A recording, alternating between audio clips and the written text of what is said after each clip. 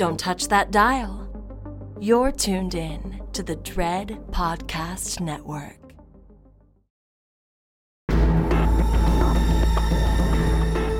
You are now listening to Postmortem with Mick Garris, where the most influential voices in horror cinema will spill their guts to the renowned horror director, writer, and producer. Now, here's your host, Mick Garris. From Nice Guy Productions world headquarters overlooking the glamorous San Fernando Valley, I'm Mick Garris, and this is Postmortem. True independence in the world of filmmaking is very rare. The battle to get films before an audience is complicated at best, and in today's world, to get an independent cinematic voice onto cinema screens in a world of Marvel universes is easier said than done.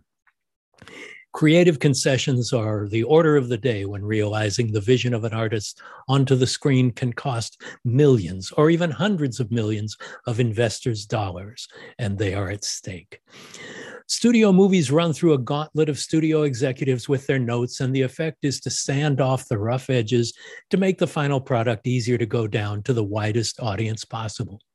It's understandable given the high cost of creative entertainment. Of course, studios want a return on their investment, and their job is to sell as many tickets as possible. And even the major streamers like Netflix and Amazon have layers of studio executives who all have their own ideas to make the films, quote, better. Masters of Horror was one of the rare experiences where the inmates were given the keys to the asylum. Each of the directors had as close to total creative control as possible to express their personal nightmares in their own way. It was an amazing experience working with all these great genre filmmakers, flexing their cinematic muscles with an independence they had rarely, if ever, known. Seeing true movie-making artists working at the top of their powers without creative interference made for some remarkable work. And having been able to offer this independence to some of our greatest genre minds, writers and directors alike, was certainly one of the greatest professional experiences of my life. But in theaters, such freedom is rare, and is even more rare on a studio budget. But once in a while, we get to see original works made independent of the studio system, and we get a true original voice. The budgets are low and the distribution limited, but seeing a true maverick at work is a heartening experience. Our guest, Sean Baker, is one of those truly independent voices. Though his work isn't really in the horror and fantasy genres that we normally feature here, it's exceptional movie making and deserves your attention. We'll be back to talk about cinematic independence with the maker of Red Rocket, Tangerine, The Florida Project, and other equally impressive works after this. Available now from Dread, Ditched. Desperate to escape an overturned ambulance, a group of paramedics are trapped with violent prisoners.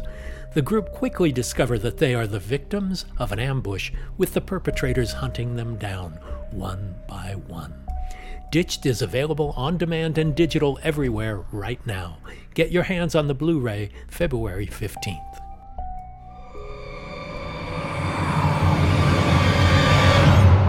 So Sean, thank you so much for being here. I read that your initial interest in making movies came from seeing the Universal monster movies. Is that true? It is very true. Well, first off, I just want to say it's great to be on this podcast. I'm a big fan. I'm a follower. So it's an honor to be here. Yes, it is. My mother introduced me to cinema through James Whale's Frankenstein. Wow. Essentially, when I was, I think, 5 or 6 years old, she brought me to the local library where they were showing clips from the Universal monster films, from the Mummy, Dracula, but it was really the burning windmill sequence of James Whale's Frankenstein that just burned into my prefrontal lobe. And the next day I wanted to make movies. I said to my mom, I want to make movies now. Wow. Did you have a Super 8 camera, or was it video, or how did you start? Yeah, it was that cliche thing where I was shooting home movies on Super 8. I mean, my own films using the home movie camera that my father got us, and then graduated to VHS when that kicked in. And and then went to NYU Film School. Yeah, you went to the Tisch School at NYU for filmmaking, and tell me about that experience and the value of it, what you learned that you were able to put to practical use, and what you found was maybe more about was more library than it was practical. Well, to tell you the truth, the cinema studies program there was fine, but probably not as good as well, I was undergraduate, so it wasn't as probably as advanced for the undergraduates as it was for the grads. But so I didn't have much there. It was more practical, to tell you the truth. I was lucky enough to be one of the last classes shooting on film. I think might have been the last class with a Super 8 class, Super 8 course for freshmen. And then I moved into 60 millimeter, cutting my films on the Steenbeck, which was an experience that I'm very thankful I had. And but in terms of, it was really about my fellow my fellow film students, people that I got to connect with and who I'm still working with to a certain degree. And I have to say, it was primarily horror and genre that we were all bonding over and got connected to. I mean, I just want to throw this little anecdote out. Like, I went to school with Eli Roth. So he's a little bit younger than me, but I remember his enthusiasm back in the day. I remember when Roy Frumkes, the producer of Street Trash, came and talked at NYU, and Eli there saying, I want to make horror movies. I want to make horror movies. And wow, he made it come true, And then my roommate at NYU, Lanny Lawrence, is now coloring most of the restorations from Severin and Vinegar Syndrome. Oh, wow. Putting his signature on those films that made us, So it was a real great group of students that were really into this sort of filmmaking, and I think really just paved the way for us to go our different directions. Well, it's interesting how the genre, in particular the horror genre, incites such passion at an early age that you never grow out of. It seems if you attach yourself to horror movies and the love for horror movies in your youth, that follows you to your grave. Very, very true. I think that I make a lot of references, homages, winks towards some of my favorite horror and genre films in all of my films, even though they're they're neo-realist movies, they're social realist films that I guess you wouldn't ever consider horror films or genre films. I'm still making sure that I drop those little winks. I mean, I don't know if you picked it up, and not many people do, but the opening shot of Red Rocket is a direct homage to the opening shot of Dawn of the Dead. You start on and you pull back to reveal somebody waking up, and then the title comes on. That was my Dawn of the Dead wink. Okay, we've now justified your appearance on our show. Completely. So who were your heroes before and during film school? Who were the people? Because your work is in that neo-realist that could have been De Sica, it could have been Cassavetes, a number of people working, or some of the British kitchen sink directors. Who were those heroes of yours? Yeah. Okay. So they run the gamut. They're all over the place because, I'm a cinephile that watches all, genres. And so for my films, though, for my particular brand that I've made, I guess it is definitely, you mentioned two of them, Cassavetes, De Sica, but there's Mike Leigh, Jim Jarmusch, major influence in terms of just my approach to my career. And then Spike Lee. Spike Lee was somebody who made a splash when I was a junior or senior in high school. And it's such a splash that it actually changed my direction to a certain degree. I thought moving towards film school, I was saying, I'm going to make, the next RoboCop, the next Die Hard, or perhaps make a horror film. And then it was Spike Lee and Jim Jarmusch's influence that made me start to say, maybe I should tackle stuff to do with character. Maybe I should, everyday real films based in realism. And so those are the guys. But I have to say, growing up, it was Savini, it was Romero, Carpenter. That whole batch that you know quite well. Yeah. So do you envision yourself doing something within the genre that was inspired by those heroes? You know, I really would love to, but I'm almost too intimidated to. You know, I would love to, there, as you know, there's such masterpieces that exist already, and it's like, can I even come close to a Texas Chainsaw? Can I come close to a Dawn of the Dead? I don't know, and I'm kind of scared to take that chance. Wow. So it comes down to me finding, you know, the right script, finding the right idea, because, you know, so much has been done already. So I want to do something fresh and new. Stylistically, it would be fascinating to see that neo-realistic approach to a genre film. It's rarely done. I mean, the found footage films are one thing, and you know, that's not the same as what Cassavetes or Mike Leigh does, where, you know, I would say your genre in a way is renegade cinema that is very independent, and you deal with underrepresented and marginalized cultures in very much what draws you to these people. Sometimes they're adult film performers, or they're grifters or transsexual prostitutes. What draws you to that underbelly of life, but with such a respectful perspective? Well, you know, I think almost all films are, if they're personal films, they're responses to what the filmmaker is not seeing enough of, or perhaps just something the filmmaker wants to see more of. And so I think for me, these were the communities or the subcultures, microcosms that I've explored and tackled are ones that I hadn't been seeing tackled properly or at all by the US film and television industry. So it was my own almost selfish desire to know more and then tackle it in a way that was responsible and respectful, you know. So that's really how it comes about. Each film is different. Sometimes there's an issue attached to it. For example, Florida Project was something that directly came from the issue of the hidden homeless in the United States. And my co-screenwriter brought me this article about it. And so that's how that fleshed out. Other times it's an actual, it's a community that I want to know more about, or perhaps a location I want to know more about. Well, you mentioned location, and this seems to be an important part of your independent film process. You don't shoot in studios.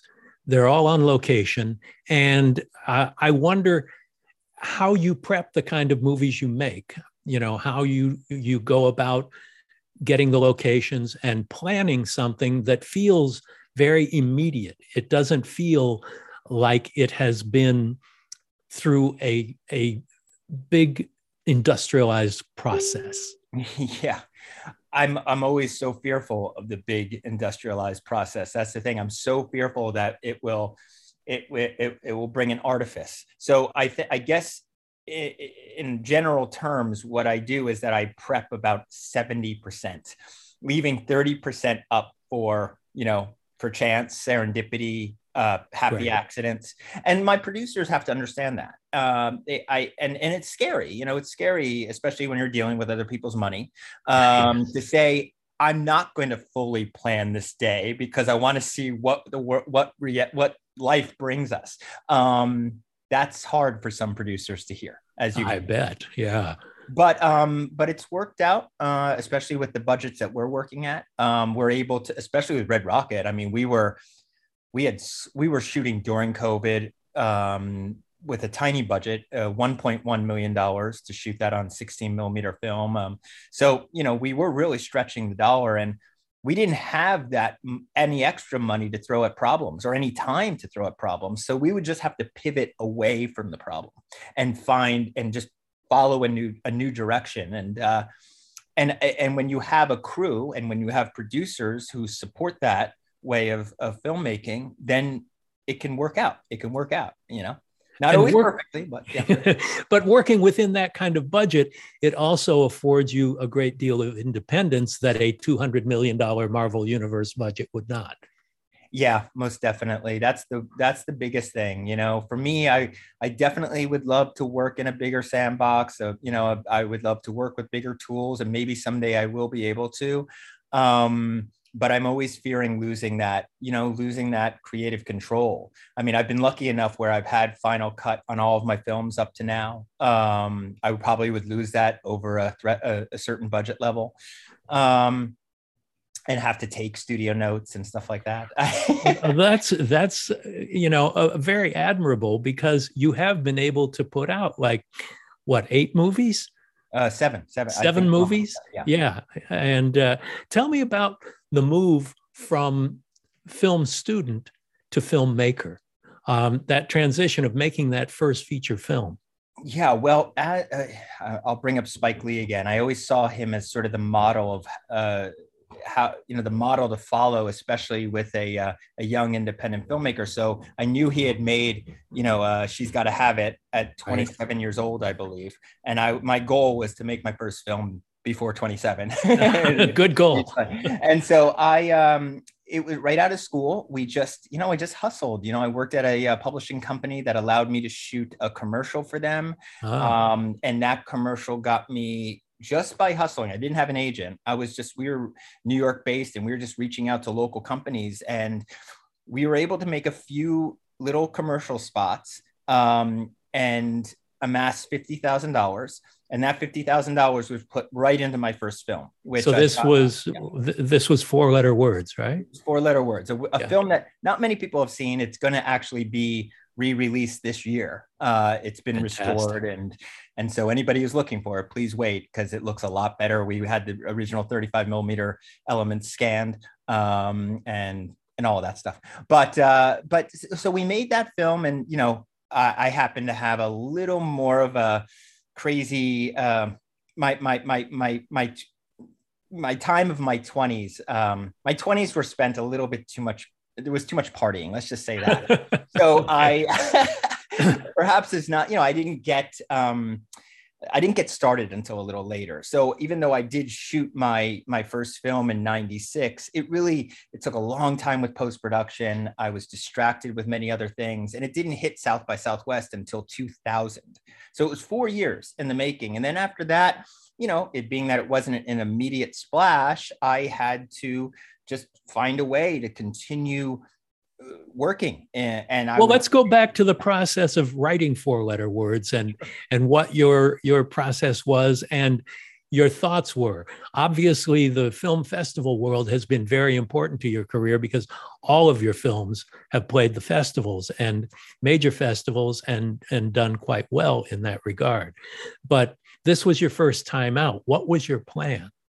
My plan was really, if there was a plan at all, it was really just about writing a script that was semi-autobiographical. I mean, it's about, of all of my films, it's the one where I would say it's the most blatantly autobiographical, because it was about a bunch of white dudes in the suburbs, at a party at night talking. It was stuff that I knew and stuff that I had heard and stuff that I was able to say, okay, I don't have that much life experience yet, but I do know this stuff. And so I was able to, in the vein of a combination of Jarmusch and Mike Lee, and perhaps a lot of Kevin Smith as well. Yeah, maybe Richard Linklater and Linklater, big time. Yeah, Linklater, big time. But the fact, and so this was like it was my film in which I was getting out a lot of demons out of myself. Just like, these are the guys that I was surrounded by in high school, and this is the story I want to tell. And it was really just, and the whole film it's not really plot driven. It takes place over the course of an hour and a half. It plays out in real time at the last hour and a half of a party in the suburbs, in which some college students are reuniting. They were high school buddies, and they're reuniting, and they're just. So it's a Secaucus 7 in a way, a little bit of John Sayles too. Yeah. Yes, very much so. But it was also an exploration of the male psyche at the time. I felt that a lot of the stuff that I was absorbing and hearing was like the angst of young male youth. And that's the stuff that I knew. And that's the stuff that I was able to just get out on paper. So, yeah. So the next up was Takeout. Yes. Tell me a little about that. These first three are the ones I have not seen, and I'll get you copies very soon. But I'm dying to, because I do love so much the four that I have. But tell me about the genesis of that and how you wanted to do something different from what you had just done. Sure. So I had to go back to school because, as I explained to you earlier, NYU was still about like editing film for me, and then the digital revolution kicked in. So I actually had to go back to school to learn nonlinear editing, and I went to the New School, where I would say I guess it's extra. What do they call it? Continuing education classes. Okay, so I took the AVID course, and I met Xiqing Zhou there. Xiqing Zhou, who I ended up working with all the way up to Red Rocket. I mean, I continue to work with her. But we met there and we bonded over certain films. At the time, the Dogma 95 movement had made a splash. And so it was all natural light and no cheating with technology. Exactly. And it also gave people, filmmakers with essentially no money, it gave them the pass to say, you can make a film on your mini DV camera, as long as it's all about the content, as long as it's good, audiences will accept it, critics will accept it. And so that, in a way, gave us permission to go ahead and make a $3,000 movie. I mean, my first film cost $50,000 on 35 millimeter. My second film, in which I co-directed with Xiqing, cost $3,000. Shot on mini DV, and to tell you the truth, a lot more successful than my first. Interesting. Yeah, and so it was also me living in New York City for several years at that point, and having more life experience and wanting to explore perhaps more political issues and explore the issue of the undocumented immigrants dealing with smuggling debts at the time. We were living above a Chinese restaurant and got to know many of the delivery men because we shared the same stairwell together, and got to know them and said, there's a story here. And so that really led me in a whole different direction, in which I was, which is probably what is most of my work right now, exploring, underrepresented parts of the United States and communities. And so it was really, that Takeout was essentially, I think, the beginning of this ride that I've had.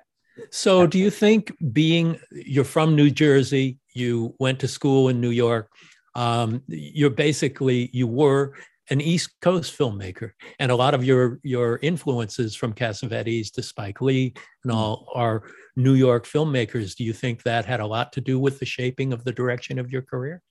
I think so. I was very drawn to that the exploring urban stories. I lived most of my life in Manhattan. I just moved out to LA 11 years ago, so most of my life was spent in Manhattan, and falling in love with, this Scorsese, Abel Ferrara, Sidney Lumet approach to filmmaking, and wanting to explore those stories. And those very much had an influence on Takeout and the following film, Prince of Broadway. Prince of Broadway is very New York. This is all about a guy with pirated goods and the like, making his life in New York. So tell me a little about that. And again, you seem to, even though you work within your own subgenre, it feels, you seem to change your technologies.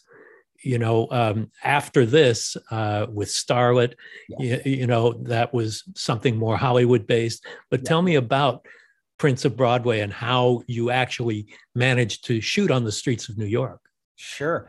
Takeout had taught me a lot because we had no money, so we had to shoot in this Chinese restaurant without ever closing it down. So we had to shoot around a lot of things and incorporate a lot of real life. And I started to understand this hybrid way of filmmaking where you're combining, narrative fiction with with docu-style and just allowing whatever life brings you. So that we really applied that to Prince of Broadway. Prince of Broadway was, and Prince of Broadway taught me a lot about the research process. That was where I had to really entrench myself.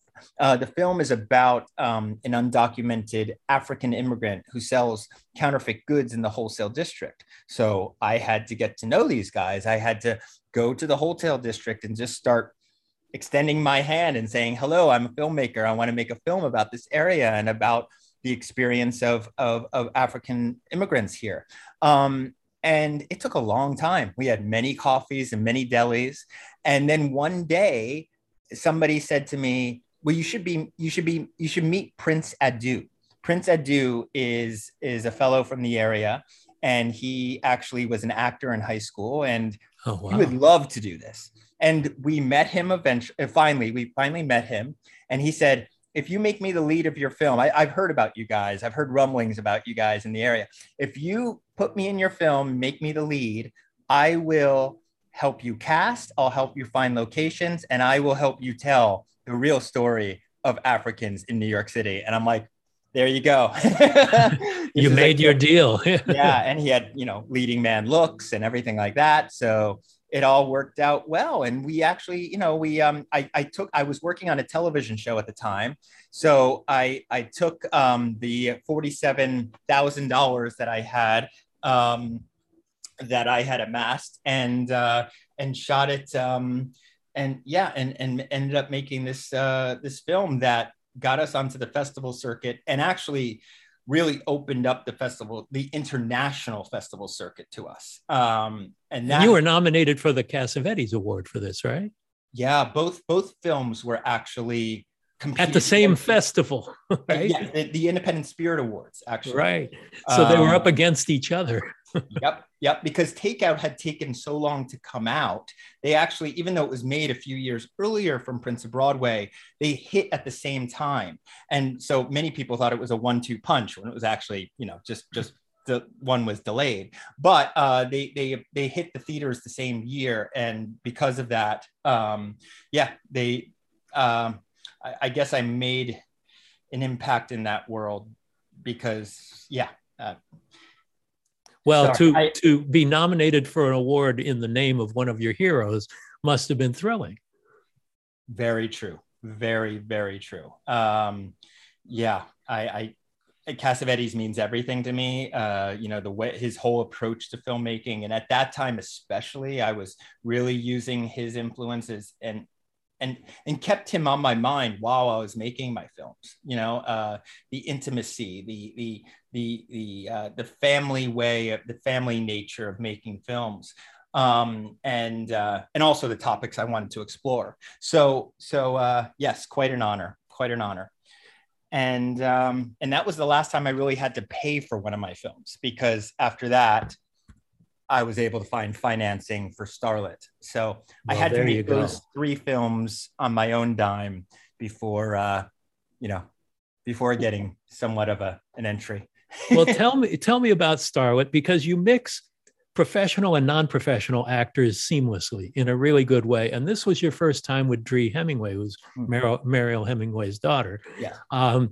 And this character of the adult film actress,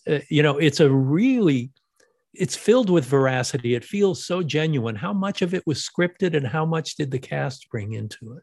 Well, I always encourage improvisation because I actually just love getting alternate takes. And if I'm working with, and I'm usually blessed where I'm working with a cast that has the talent to do improvisation and comedic improvisation. So why not embrace that, right? So, but when you break the films down, ultimately, it really depends. Sometimes with Prince of Broadway, there was so much improv in that I would say it was almost 50-50. Like if you look at the script compared to the final product, dialogue wise, 50% started on the page, 50% came from the actors. Red Rocket is more like a 75-25, maybe it's even 80-20. With Starlet, I'm not sure. Starlet was actually pretty plot driven, and actually because we were working with Besedka Johnson, 86 years old, and her first time on camera, There Yeah. wasn't, we had to be very, she wasn't that experienced. She was wonderful, extremely talented, but, she wanted Great more in it. preparation and she wanted lines written for her. And so really, I forgot exactly how Starlet breaks down, but I do have to say that Dree is amazing. Dree really, what I have found with actors who are great with improvisation is that they don't care if they deliver a line that doesn't work or a joke that bombs. It's like, who cares? Let's just do another take. Didn't work. Move on. The beauty of film is that there's something called editing, and you only use the good stuff. Exactly. And I always tell my actors, especially now, I'm like, I'm editing this, so you can trust me. I'm going to make you look good. Yeah. So, well, with Starlet, you made the move to Los Angeles. Tell me about that process and how it felt moving from East Coast to West Coast and the production circumstances on the West Coast. Yeah, well, I came out to work on a television show. I was this Greg the Bunny? Greg the Bunny, which I am a co-creator on, and it had several incarnations over the years, and really is what allowed me to stay in the game because these indies weren't really paying rent, and I needed to pay for them. So I was lucky enough to have this show, Greg the Bunny, which had incarnations on Fox, IFC, even MTV. And so it was this last little spin-off that we were doing called Warren the Ape on MTV in 2010 that brought me out to LA. And I was like, you know what, I like it out here. Yeah, it is the center of the industry. It has a lot better weather than New York.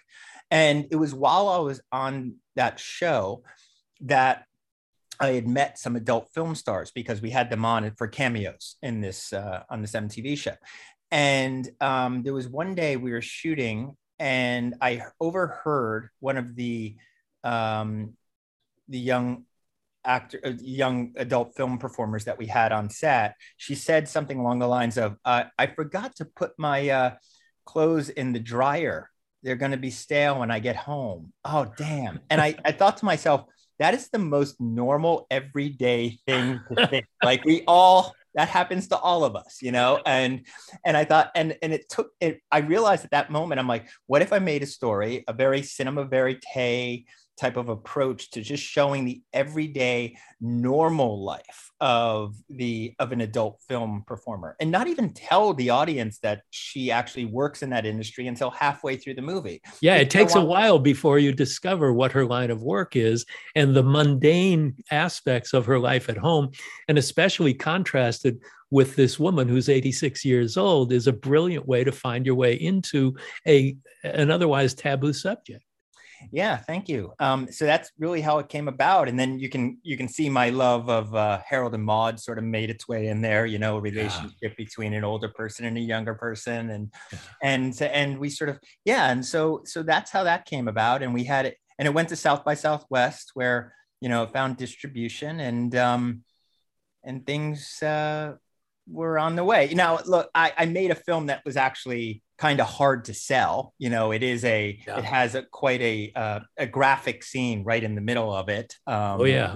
Which by the way, Apple censors. So if anybody's out there listening and you want to see Starlet, go to another platform because I rent it on Amazon or somebody else. Yeah. But and so that was the film that I honestly thought was going to open every door for me. I thought that was the one which I wasn't going to have to struggle after that to find financing or anything like that. And I was going to probably tackle a budget over $1 million on my next one.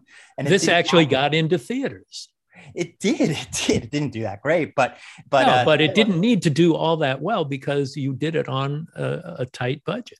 Exactly. It cost, from what I remember, $247,000. Wow. Yep. And I think what really made it, I think what elevated it was the visuals.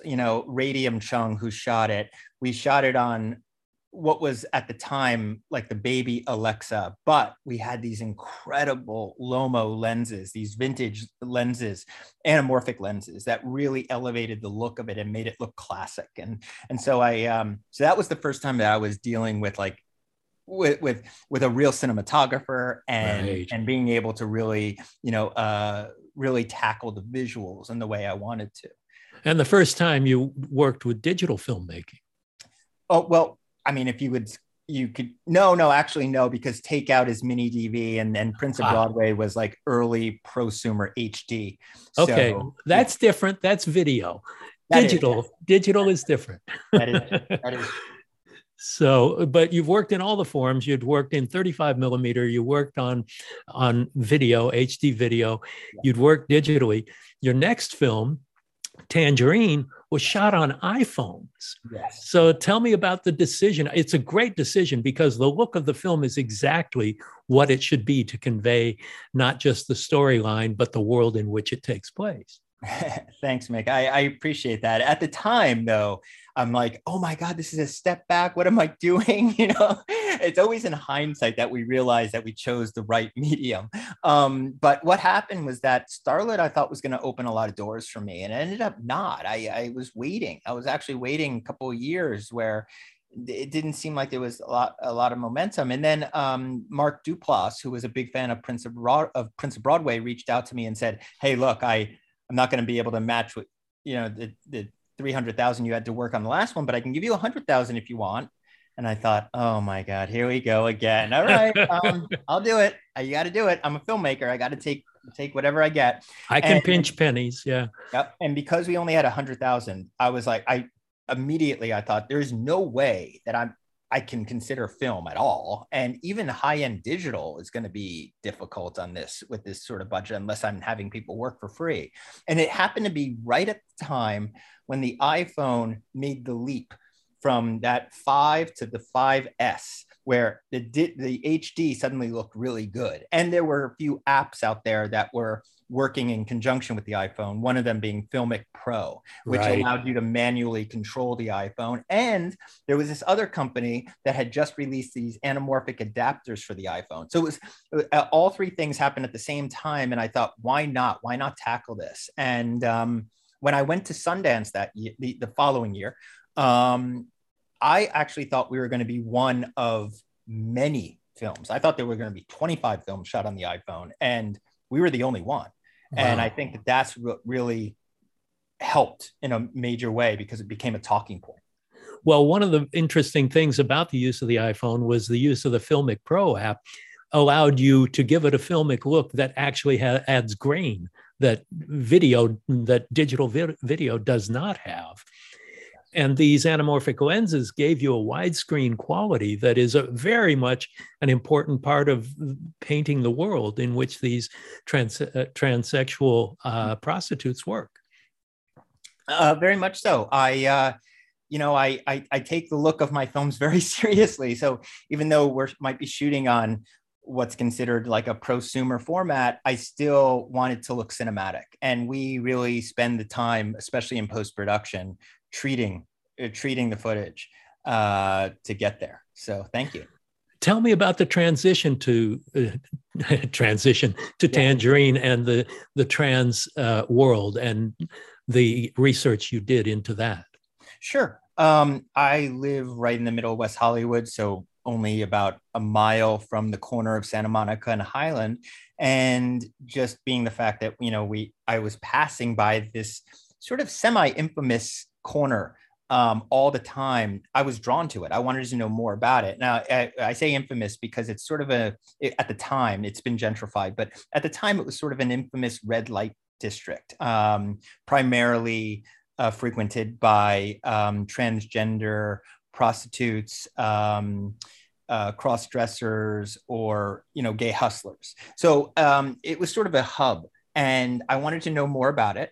And I learned from Prince of Broadway that the only way to do it is to really just go there. It's to really just go and connect with people and gain their trust and work with them and collaborate with them. So that's what Chris and I did. Chris Bergosh, my co-screenwriter on the film. We decided to go there. We went to the LGBT Center, which was 1 block away, in which they had a courtyard, and many of the youth that would hang out in that area hung out at that courtyard. And I remember seeing Maya Taylor, and it was just like, just like the way I saw Susanna Son from Red Rocket. I mean, I saw Maya Taylor across this courtyard. She must have been 35 to 40 feet away from me, yet she had this aura. She had this it quality thing that just said, you know, she could be a star. I could see this person on the big screen for 2 hours. And so we went over and we just introduced ourselves to Maya, and Maya returned the enthusiasm to us. She said, this sounds great. I'm a performer. I want to tell this. I want to tell my story. And how do we proceed? So it was really, and then Maya opened up that world to us. So she introduced us to Kiki Rodriguez. She introduced us to all the other her friends and the establishments that they would frequent, and just tell us stories. And we absorbed over the next few months until we were ready to go. So first you find the world and then you find the story. Tell me about how that came about. Yeah, well, that was one in which we went in not knowing the story. Starlet, we knew the story. It really depends on, it depends on the film, but like Prince of Broadway, we had spent a lot of time there before figuring out what the story was. And one day it just came to us. We were actually sitting in a, what do they call it? An Arby's or something and just sitting and listening to stories. And it was one day that Kiki Rodriguez happened to, I think she was a little distraught because she thought that and she's been outspoken about this. This is why I can talk about it. But she thought that perhaps her boyfriend was cheating on her with a cisgender woman. And when we heard that, we said, wait a minute, there's a plot point right there. There's something, there's a seed, there's a spark. And then we started fictionalizing it from that point on. We actually just had a brainstorming session where I said, okay, say you did, what would happen if this played out? Like, would you ever pursue this woman? How would that play out? And next thing you know, we were just working this very 3-act structured story out beat by beat in the back of an Arby's. So tell me about working with non-pros, because the performances you've gotten in all of your films have been incredibly impressive.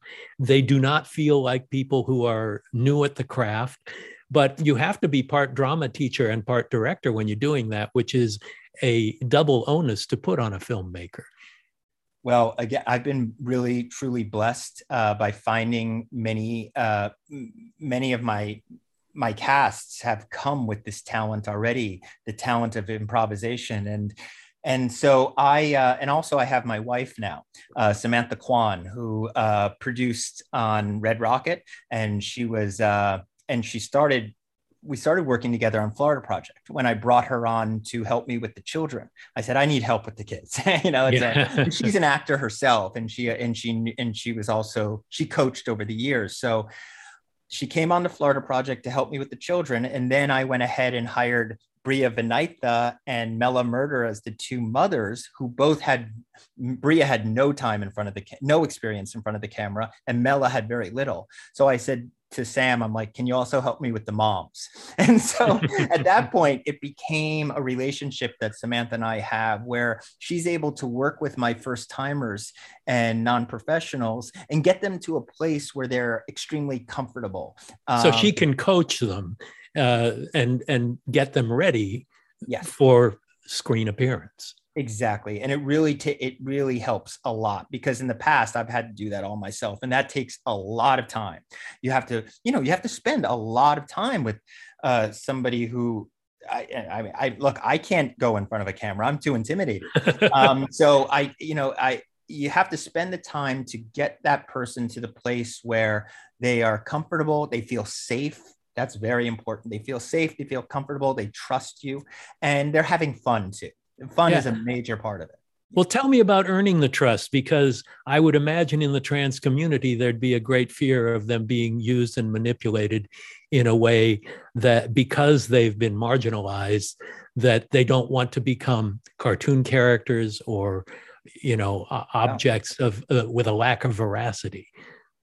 Thank you for asking that question. That's very important for me. How to go about this in a way that's the most responsible and the most ethical. I always approach these stories in a way that I'm thinking to myself, if a filmmaker came into my life and said, I want to make a fictionalized film about your world and perhaps even cast you to play somebody similar to yourself, how would I want that filmmaker to do it? And that's how I approach it. And I remember telling Maya and Kiki right off the bat in the beginning, look, I want you to approve of this script. I want you to approve of the cut. I will give you approval. I will, I want them involved, very much involved, so that part of the filmmaking process is actually elevating their voices. And so it's about being very transparent, and it's about being honest. And that's my approach every single time.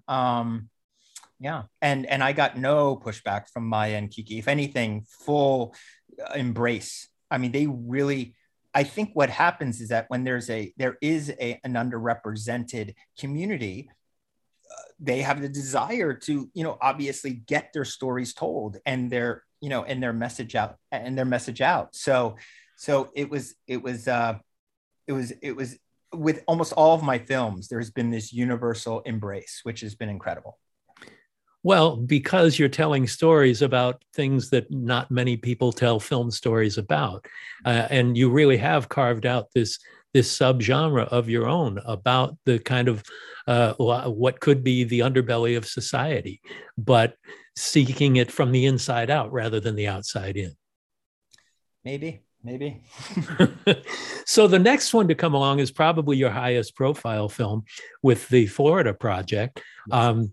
Which also brought you to the Academy Awards because Willem Dafoe was nominated. But here's a story about Orlando that pits the glamorous Disney version of Orlando against the people who have to work at Disney World and the people who can't afford even those jobs to take those on or are unable to do that. So tell me how that came about.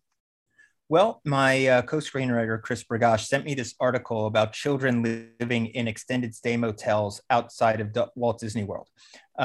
Children who were living in poverty, whose families were barely getting by and having to live almost, week by week, if not sometimes night by night in these motels. So there was this obvious, very sad sort of juxtaposition between what we think of as like the greatest place on earth for children. I forgot the actual quote. What is it? The happiest place on earth. and what's really happening, So it was really just about, at that point, like all of my other films, about getting on the road and going there and hearing stories from people who actually, from those who actually have lived experience, those living in the motels, but not just them, from also the community. I think Willem Dafoe's character of Bobby is very much based on the men that we met who manage these motels. One in particular, by the name of John Manning, who really opened his world to us. And actually, when we first walked onto the property of one of these motels, he came right up to us and actually, in a very, very aggressive way, was like, what are you two guys doing here? What do you want? And we realized at that moment that he thought that we might be, predators. He actually was protecting the children on his property. Wow. And that moment obviously translated right to the scene where Willem Dafoe is kicking the pedophile off of his property, So I met these men. I saw what they were going through, their struggle to keep their community safe, and having to deal with what they had to deal with, but then also meeting single mothers, single parents in general, and the children who lived there who were still children and still full of life and wonder and not really completely aware of their predicament. And so we spent several months there until the script just found itself, very organically. So the great counterpoint with Disney World and that life is so powerful that it seemed to reach your widest audience yet. Yes. Plus Willem Dafoe helped a lot. So tell me about the experience of the Oscars. Well, you know, I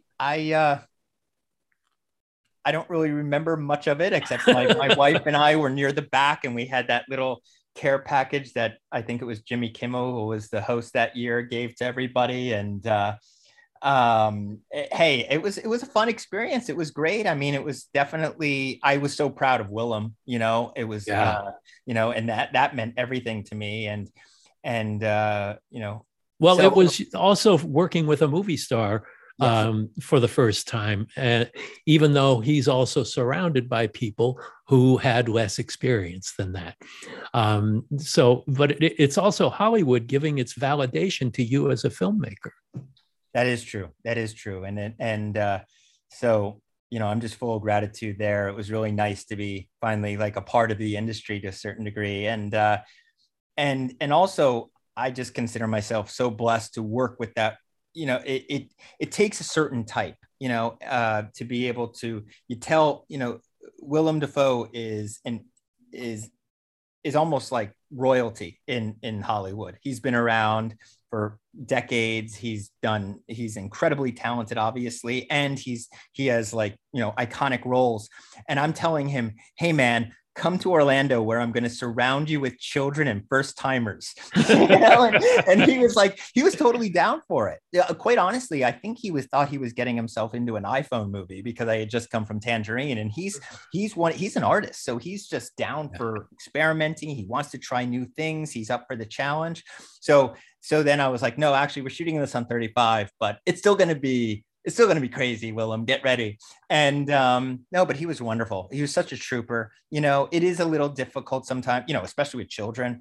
It's not exactly, it's not the smoothest experience, but he was always great and patient. Let's just say that. He was very patient and very giving. And he was there for Bria, Vinitha, and the other first timers, and just there to support them and there to make them feel good and have sometimes even, on a Hollywood film, probably what would happen is that you would shoot his stuff out and he would leave, and you would bring in a stand-in to shoot the other side. Right. No, he was always like, nope, I want to be here for them. I want them to have that eye contact, to have that, that connection. He's just a wonderful, wonderful guy, and I can't wait to work with him again. Well, it had to be a great opportunity for him as an artist as well. And I know when you say artist, he's also a painter, in addition to being a terrific actor. But for him to have the opportunity that may have been denied by a successful Hollywood career of doing something with such veracity and such a grounded kind of storytelling that he's not often able to evoke. Possibly, yeah. Yeah. What was the motivation to shoot it in 35 millimeter? You'd worked in all of these different formats, and by that time, virtually every movie was being shot digitally. And 35 millimeter cameras are more cumbersome to work with. Yeah. So tell me about the choice to make a verite style movie on 35. Well, I had the means I had the budget on Florida Project to be able to, to afford it, number one. And I wasn't going to let that opportunity go by. I love the look of film. I aesthetically, that's like the format that really speaks to me. And right now, especially right now where, almost everything is going digital, I see this as a time where filmmakers who have the means should do what they can do to support Kodak and to keep the medium of film alive.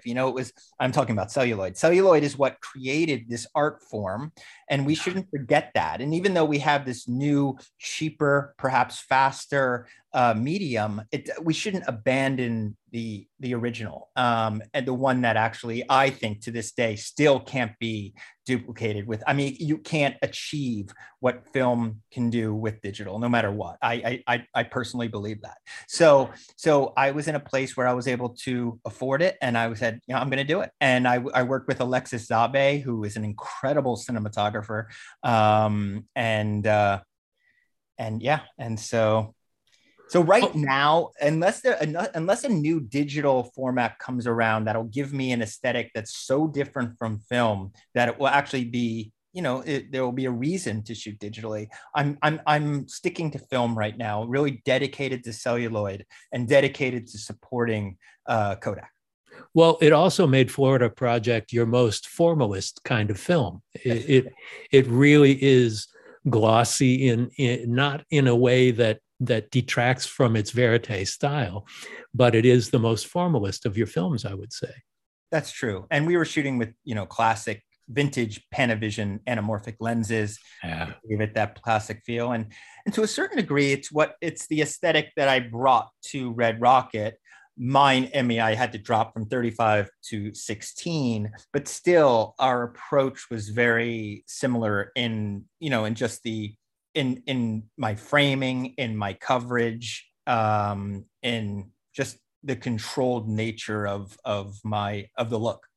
And almost everything these days is shot in a 2.35 format, widescreen format. So did you shoot Super 16? We shot Super 16 with anamorphic lenses made for 16, beautiful, which is very rare. Actually, to tell you the truth, I don't think one other feature has been shot that way. There have been other widescreen 16 millimeter films, but they either crop, like doing a Techniscope sort of thing, right?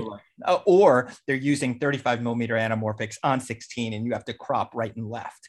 Right. So we were blessed by finding these Panavision lenses that had only been used on music videos and commercials. And so so you're shooting squeezed imagery onto the frame, which then is expanded through the lenses of the projection.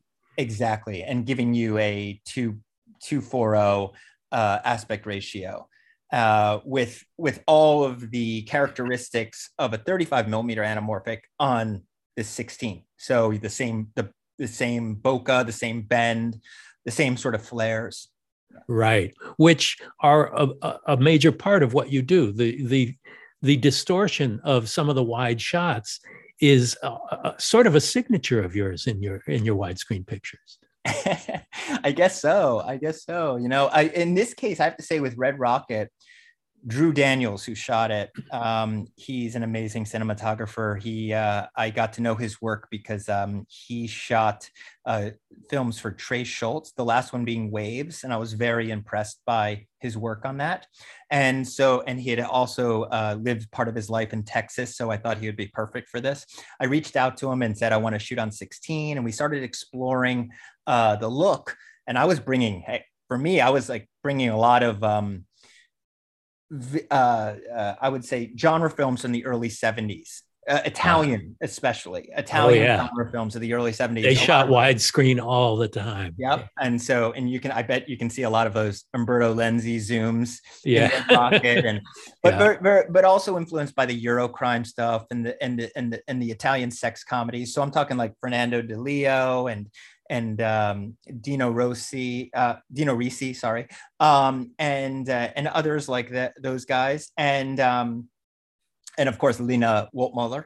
Yeah. And so I was showing him that stuff, and I actually even showed him an Umberto Lenzi movie called An Ideal Place to Kill, I believe. It had several titles. One is called Dirty Pictures. It's an Ornella Moody film, and he said, are we making this sort of movie? And I said, no, it's more about the approach to the subject matter and the craft. I want you to just to absorb it. It's been on my mind. And he goes, okay, cool. I got it. But let me show you this. And then he showed me, he brought me Sugarland Express, which I had not seen in 30 years since NYU.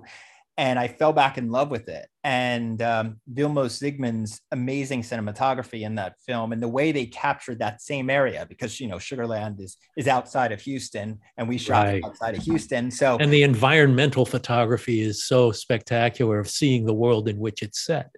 Most definitely. And so our approach to shooting those vistas and landscapes came very much from influenced by Spielberg and Vilmos. And so that was really what was on our mind when shooting Red Rocket. So with Red Rocket, you return to the adult film world, but it's people who've left the adult film world. In a way, you could say that Red Rocket is an extremely loose spin-off of Starlet, or maybe it's just in the same cinematic universe, but we definitely, make references to it. And for those who know Starlet, and it actually, to tell you the truth, Red Rocket comes from my time having spent in that world during Starlet. Does that make sense? Like the research I've done during Starlet led to Red Rocket. Right. So tell me about the process of that, because now you've taken it to Texas. You've taken it. It's people who used to be working in the industry. Mm-hmm. Tell me what inspired you to do it away from the center, the San Fernando Valley center of the adult film world, and taking these renegades off to Texas. Sure. Well, when I was actually doing research for Starlet, I met a handful of Mikey Sabers. Mikey Saber is the lead character played by Simon Rex. Right. And realizing that there was this archetype in this world, in the industry. They even have a slang term applied to them, suitcase pimp. And essentially this is male talent that lives off of female talent in the adult film world. It doesn't represent all men in that world, obviously, but there is definitely a particular type. And when we started meeting more than a couple, we realized, okay, this is a character that I haven't seen on the big screen before. I would like to explore this because there was something about these men. I was of two minds when I was hanging out with these guys. On the surface level, they are very charming, very appealing. They're actually quite entertaining and sometimes very funny. So I was laughing along, hearing all their crazy stories. And then at night I would go home and I would be thinking, why was I laughing at that stuff? That stuff is pretty horrible. And they've had like negative effects on many people's lives. You could consider them pretty reprehensible people. And so I was very torn, and I was thinking, why was I have two minds with them? They obviously were manipulating me and having an effect on me. And I thought, if I could do a character study of one of these types of guys and put the audience in the same place that I was, even if it might be an uncomfortable place, rooting for him 1 minute, and then rooting for his demise the next. That was my goal. And so Red Rocket was really my way of tackling that. Yeah, he's a snake charmer, or the snake. So tell me about the casting process.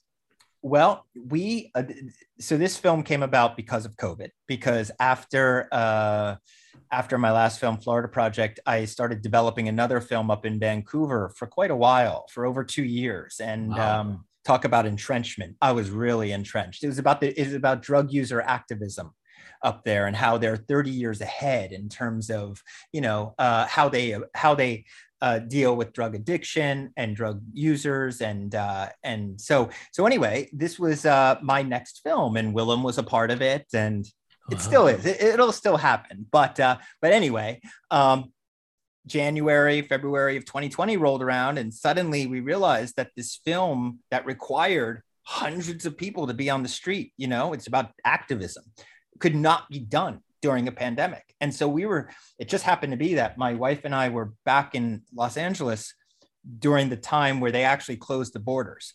And we were just mourning like this film that we had been developing for 2 years. And then my producer called me up and said, well, look, looks like it's not going to end anytime soon, but I think I can find you a little bit of money to make a smaller film that can be done safely during this pandemic. And I said, okay, here we go again.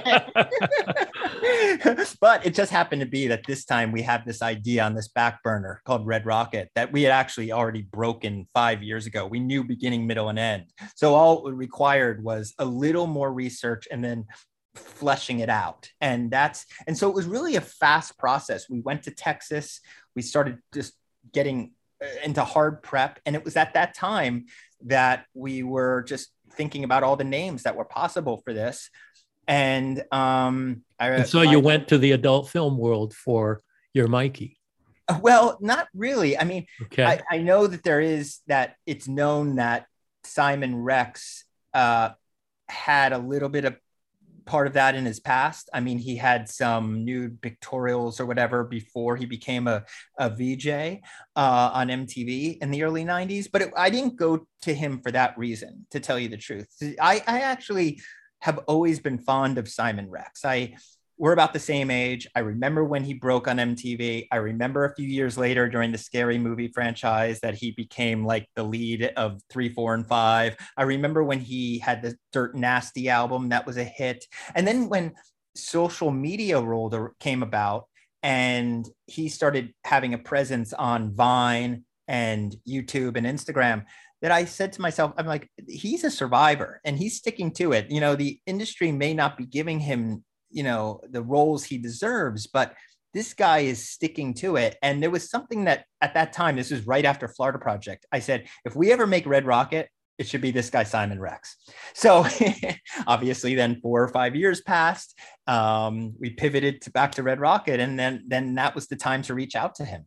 And through a friend, I was able to reach out directly to Simon. And he said, dude, I'm just sitting up in Joshua Tree doing nothing. It's COVID. Sure, whatever you need. And I said, can you be in Texas in a few days? And he said, yep, I'll be there. Yep. I'll get in the car tomorrow. And so. And it's his movie. I mean, he dominates almost every scene. He is. Yeah. I don't know if there are very few scenes without him. Right. He delivered exactly how I thought he would. He just, he's also just like Willem, like just the nicest guy to work with. Again, surrounding him with a lot of first timers, asking him to do stuff that he's probably not used to, meaning this was definitely one of those indie productions where we were eating a lot of pizza. He had to drive himself to set. You know, it was one of those. And he was a trooper. He was great. And he was also, I remember when he landed in Galveston, Texas, 3 days after I asked him to come, he came with almost all of his monologues memorized. Wow. Which was pretty impressive because those Mikey Saber rants were they were all scripted. They were several pages long. Yeah. Wow. That's great. Well, do you see yourself as a fully independent filmmaker, or do you want to step into the Hollywood machine? Yeah, it's a hard. Or would you like to do both?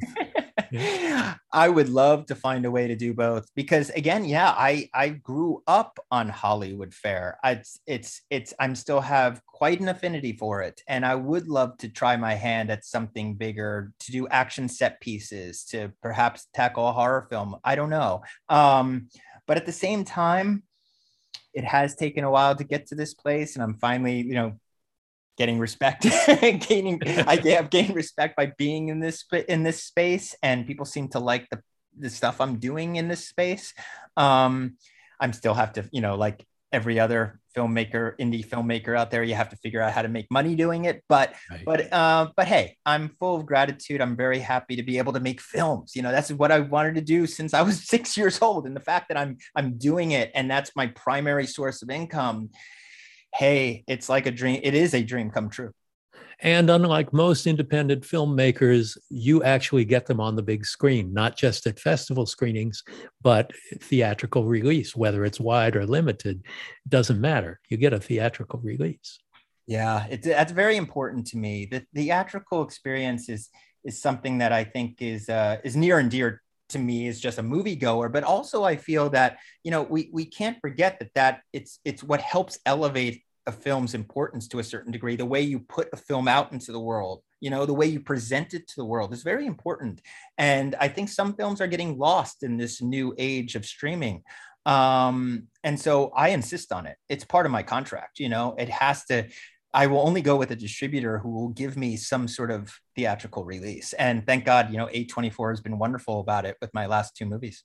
That's great. Sean, thank you so much for joining us. I can't wait to see what's next. Thanks so much, Mick. I really appreciate it. And again, I'm such a fan of yours and a fan of your podcast. So it's an honor to be on. Thank you. Well, Mutual Admiration Society. Thank you so much. See you soon. You too. Thank you for listening to Postmortem with Mick Garris. Download new episodes every Wednesday and subscribe on Apple Podcasts, Spotify, or your favorite podcast app.